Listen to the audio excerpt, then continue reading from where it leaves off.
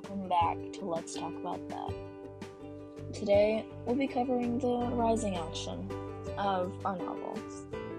In these chapters, we get to know Bras a lot better and see more and more of his life. Thankfully, although the ages do skip back and forth a bit, it's mostly linear in an age order.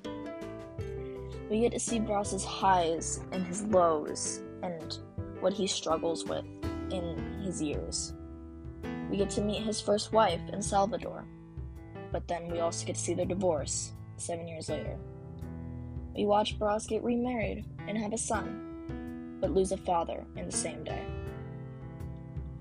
He gets to go back in time and back when he was a child, and we get to experience his first love and his love for his family. But we skip ahead again, and a violent plane crash sends Bras into a spiral of self-doubt and worry, as he suddenly has to write obituaries for 100 people and can't find the motivation. He hates having to write about death, and he doesn't know if he can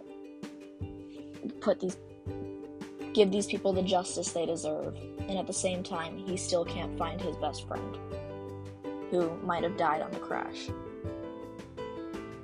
But at the same time, he's finally written a book based on his experiences with the plane crash, and he becomes the novelist he's always wanted to be. At the same time, though, each part of his life, he dies, and it's still left unexplained. The story continues as if he never did, or if he hadn't.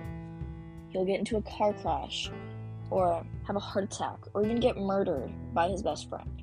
Yet the chapter picks up as if it never happened.